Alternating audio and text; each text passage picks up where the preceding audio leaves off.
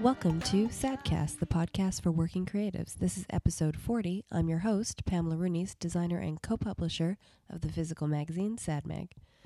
So I've been thinking a lot about the resurgence of analog creative practices like film photography, ceramics, making vinyl records, or paper magazines for that matter.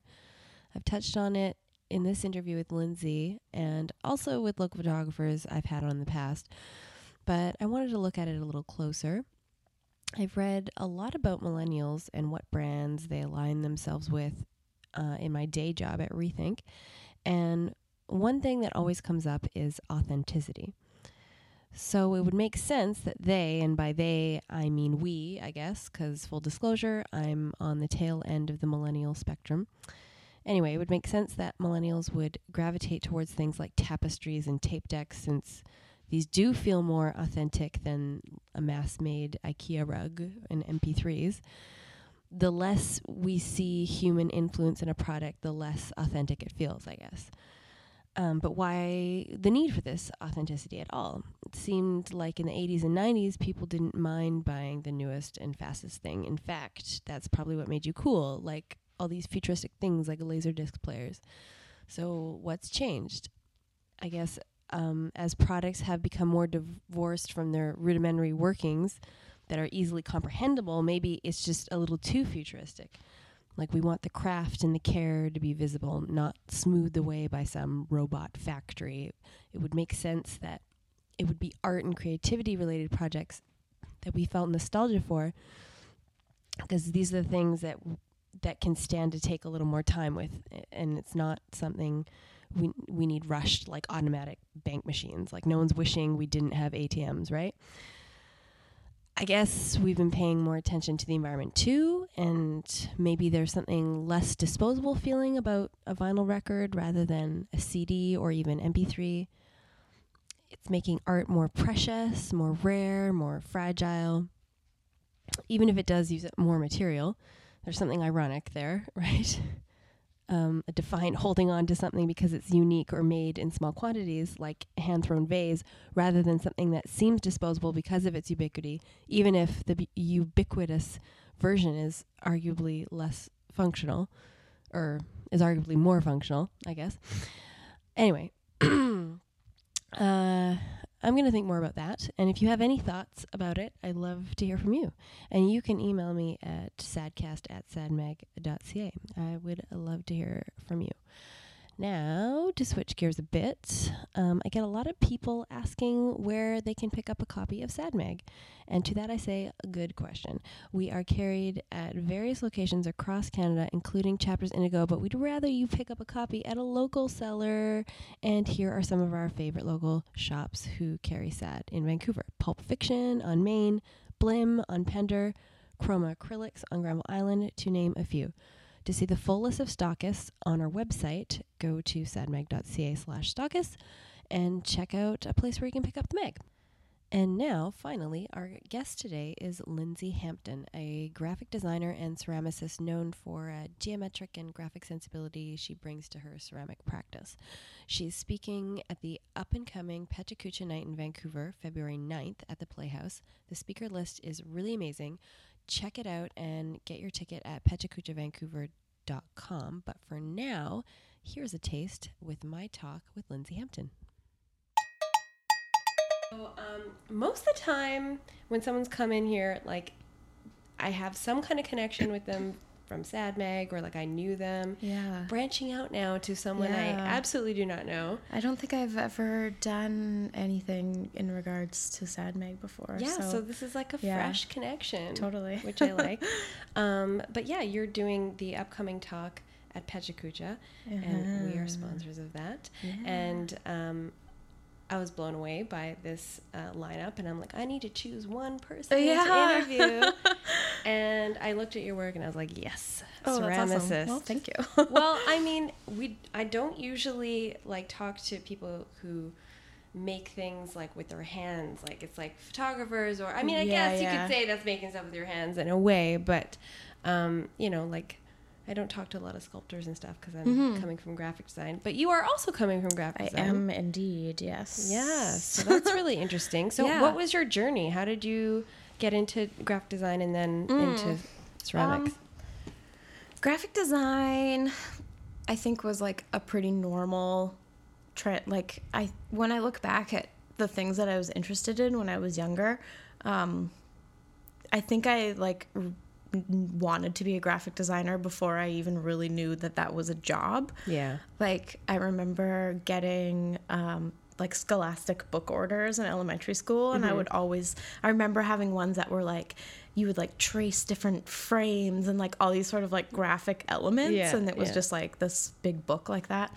Yeah. So I mean, like that's what I was interested in when I was a kid. It was like, you know, only a matter of time before I figured out that this was a job that I could have.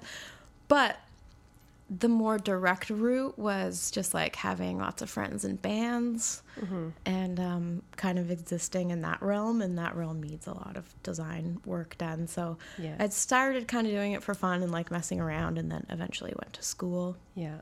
Where'd you go to school? I went to the Art Institute of Vancouver back in the day before it was the big campus over in East End. Yeah. But you grew up on the island, or where'd you grow up? I grew up on Vancouver Island, in the Comox Valley. I grew up in Nanaimo. Oh. I know all about it. So to you, then I can get really specific. Yeah. I grew up in Royston. Oh my God, so small. Yeah. Most people, like, you can't say that to, because they're like, that's not a thing. And I'm like, I know, that's the point. It's not a thing. It's like some houses on a highway. Yeah, exactly. Royston. Well, I went to Royston Elementary. Oh my God. Yeah. And then when did you move here? Just to go to school? No, I moved here before I went to school. I think that was I know I went to school, I think in 2006, I want to say. So I probably moved here a couple of years before that. Yeah. So I've been here for a bit. Was it always a dream, like, leave? I mean, for me, I was like, let's get out of here. For sure. Yeah. I actually moved to Fino right after I graduated high school.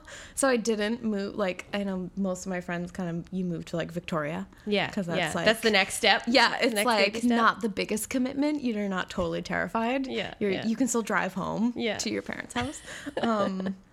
So I went backwards a little bit and moved to like a smaller place. What did you do there? I just chilled out, really. Like, took a break. I had just, like, I think I moved out of my parents' house, like 2 weeks after I graduated high school. I was just like, peace. Yeah, now it's time. Be on my own. Yeah, and then I didn't really do anything. I just, like, had a dumb job and hung out with my friends. Yeah. You know, I was, as you should do. Yeah, when you're that take young, a break. How did you, like, decide, okay, I want to go into graphic design? Like, was there, like, a thing you saw and you're like, I can do this? No. I don't think so. I don't think it was ever, like, an aha moment. I think I just, like, well, maybe, I don't know. I was already like doing some design before I went to school. Mm-hmm. I just kind of like had a roommate who had Photoshop on their laptop and just like the gateway drug. Just like messed around. Exactly. And then I really liked doing it, and like, you know, obviously I had no idea what I was doing, but I liked doing it. But it's kind of fun looking back at that work, don't you think? Totally. And it's not terrible, you know, like it's more free in a lot of ways. Yeah. And then I think I went, so I had like decided, I think that's what I was going to do. 'Cause I was like, oh yeah, that's a job that people can do. And then I would just like looked at programs and stuff, but it was still like a couple years until I had actually got until I actually went to school. Yeah. So, yeah. And then all of a sudden, now you're like blown up as a ceramicist, which is like, I mean, related in the way it's the arts, but like, how did you get into that? I was actually just thinking about all this today because it's kind of included in my talk, but basically there was a time in like 2010 that I was working a lot. I was just like a freelance designer, so I worked at home. I lived in a super small apartment, like a studio apartment. And I was just like, I gotta just like do another thing. Yeah, you're getting bored. This one thing was just like all consuming, and Yeah. because I didn't have a thing to go to every day, I was just like, my bed was 3 feet away from my desk. Yeah. So it was super random. Like completely just like took a class. Yeah, it was just like, what should I do? Like, what can get me out of the house? And that's like something new that I've never done before and I have no relationship to. And then I was just like, this looks cool. And then I think I had made that decision. It was definitely, it must have been in like December or something, because then I asked my parents for it for Christmas. Nice. Because, like the parent giving a Christmas present to an adult is always tricky. So it's like sometimes easier. Now it's just like, no, don't worry about it. But they were still wanting to give me Christmas presents. So they would always ask. And I was like, how about this? And then so they bought it for me actually. And then I had started in like the January of 2011. That's awesome. Yeah. And like love at first like throw I or don't know. It's really hard. Like the first while when you're like figuring things out, it sucks. Because it's like you want results. And especially coming from graphic design where it's like everything is instant gratification. Like, it takes work to get from like beginning to end, but you still like see the results the whole way. Whereas like ceramics is the opposite. You don't see any results, it feels like. It's like, I hope for a long works. time. Yeah, totally. Know. And most of the time it doesn't. Yeah. And so I don't know if I would say like I fell for it immediately, but there was something about it that I obviously liked because I stuck with it. So yeah. Do you remember like the first piece that was like, this is cool, this is a thing? Well, I know like for a while, because I went into it with like I was totally blind. I was just like, this is a thing. Like I've seen some pottery, whatever, that I didn't really figure out that I could make whatever I wanted for a while. Like I kind of just made like what you've seen. Yeah. And so everything was like super organic and brown and like not how I like things. Yeah. And then eventually it clicked that I could like merge my design background and this like new skill. But I think it was probably when I figured out the skill set a little more and was like more comfortable with the actual like physicality of it. Yeah. I have technical questions because I mean, I'm not really familiar with it other than like, I don't know, I think I took it in like first year art school or something, and it was like hand building. Oh, yeah. Not really anything. But so I see on some of your pieces there's like patterns and stuff. Now, are you like painting that on? Is it like a stencil? Is it like, how are you? Yeah, it's essentially painted. Yeah, just hand painted with like glazes, or is like painting after? So I mostly use underglaze, which is it's like not technically a glaze because the glaze like kind of makes things not porous, whereas underglaze by itself is still porous, but it's like the same consistency as paint, right? And you can put it on before you fire, because you fire twice, so there's like the bisque fire and then the glaze fire, depending on what it is and what I'm going to do with it. Sometimes if you put it on before the bisque, then it like you're re-wetting the surface. So if you're doing it with things with like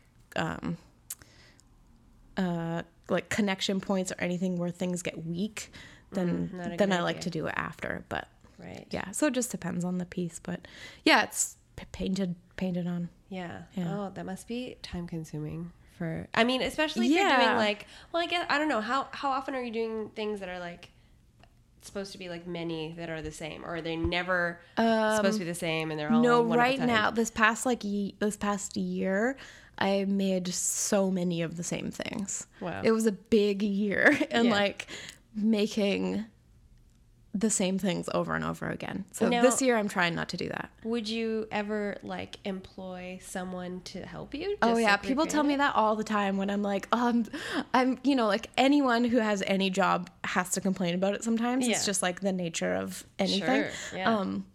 So every time that I do complain about it, someone's like, why don't you just hire an assistant? And I'm like, because then it's getting bigger and I want it to get smaller. Yeah. It's like, I don't want to make the same thing all the time. And hiring an assistant makes it easier to do that. And Right. so I'm trying to go the opposite direction. So what's like success for you then? If it's not like expanding and selling more and getting more people involved? I think like more, like less work that's more important is better than more work that's less important.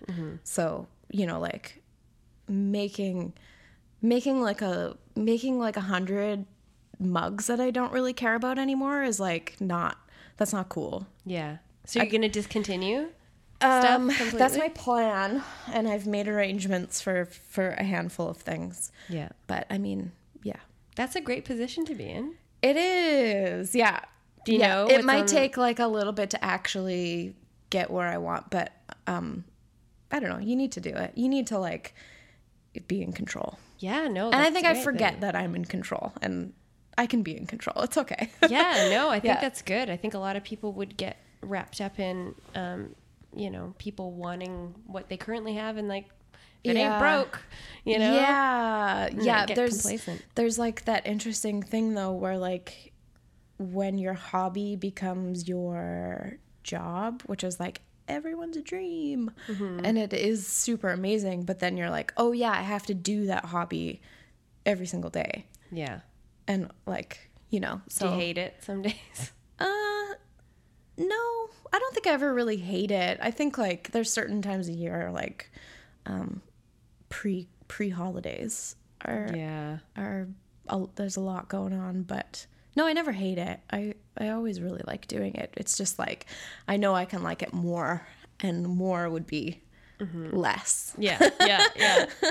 So do you have like ideas for like your next set of like vessels? Are they gonna still have the same like pastel-y color, or are you gonna move away Yeah, from no, I think that, like or- everything will still look like myself. I think it's not so much I don't know. There's like a few stores that I'm kind of setting up this like new thing that I'm going to try out, where it's more just like one-off pieces and more like a series, and like, you know, things that speak to one another but aren't necessarily the same. Like instead of making 10 of the exact same things, it's like here's 5 things that aren't exactly the same, Yeah. but they just It's like more speak like to one just another. art. Yeah.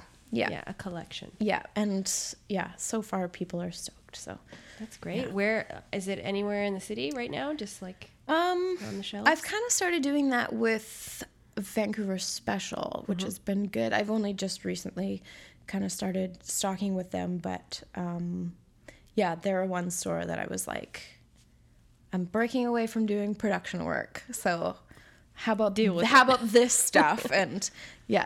It's sure so they're- far working well. So They're just happy to have whatever you can throw them. I mean, you've had so much press on you. I mean, just from looking at your website, like New York Times, like Yeah. bunch of like biggies. Like, was that a huge deal? Did you freak out?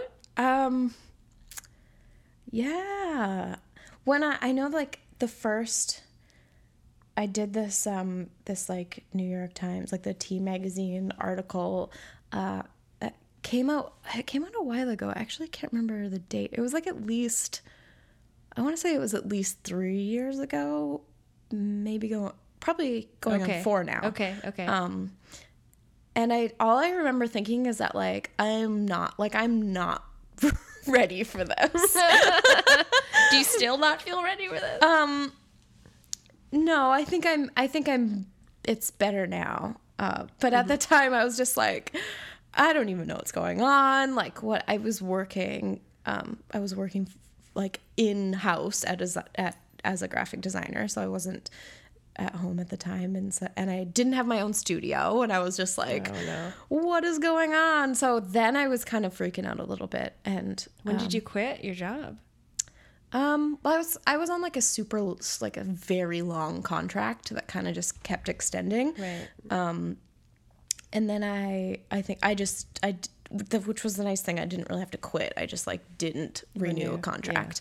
And that was, 3 years ago, 2.5 years ago. I can't remember. That's awesome. I'm bad with timelines, but some time ago, somewhere in there, less than 5 years. Yeah, and then I moved into my own studio, and then that place, and then I moved into a better one like 8 months later, and I'm still in it. Are you like a live work situation? No, just the studio. Yeah. So how many like kilns do you have? Like I just have one. Just one. Yeah. I don't really know like how big. It's how much I fit? actually just measured it because someone had asked me, and it's I think it was 8. The inside was 18 by 24, I believe. Oh, it's not that big. It's not big, but you know, it does the job. It does the job. But do you ever think of working like even bigger? I don't know how big kilns get, or maybe They you get just do it super big. Yeah? Yeah. You can like make them real big. Do you want to do stuff like that in the future? I think like the one that I have now, like, I mean, I can put some big things in there. Yeah.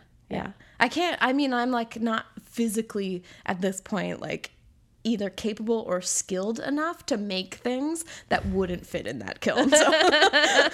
Like a chair it's like, or something. It's like this, you know, like that. I'm like, well, the audio can't see my hands, but yeah. She's making motions. yeah. It's about the size, she said. Yeah. No, that's good. So you've had some success with quite a little thing you've made, the little pipe. Oh yeah, the pipe. Yeah. So do you smoke, or are you just like, I want a nice looking pipe, or was it just that was a specifically asked? So Tetra, who sells that pipe, they asked me if I would make one. Oh wow, for them. Oh, that's cool. It was something I had attempted to do in the past, but it just didn't, like, it broke, and I was like, whatever, move on.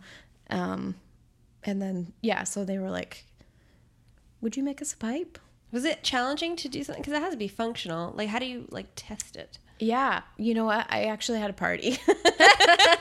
And I was like, hey, I have this thing and I need some notes on it. Yeah, product testing.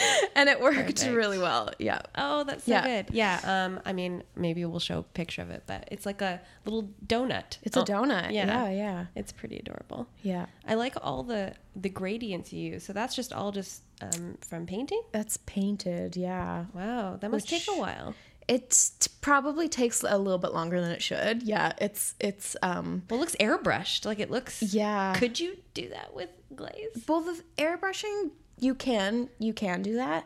It does have like a more airy effect though. Okay. Whereas like I find if you paint it on, it's like you can make it like really tight, or you can, like you're in so much more control. I mean, I've actually never done the airbrushing, but I've seen it. Like, I know what it looks like. And yeah, there just always seems to be this sort of like airy quality. And I like when you paint it with the underglaze, it's really solid. And yeah. Yeah. And you use like a speckled clay. Yeah. What is that?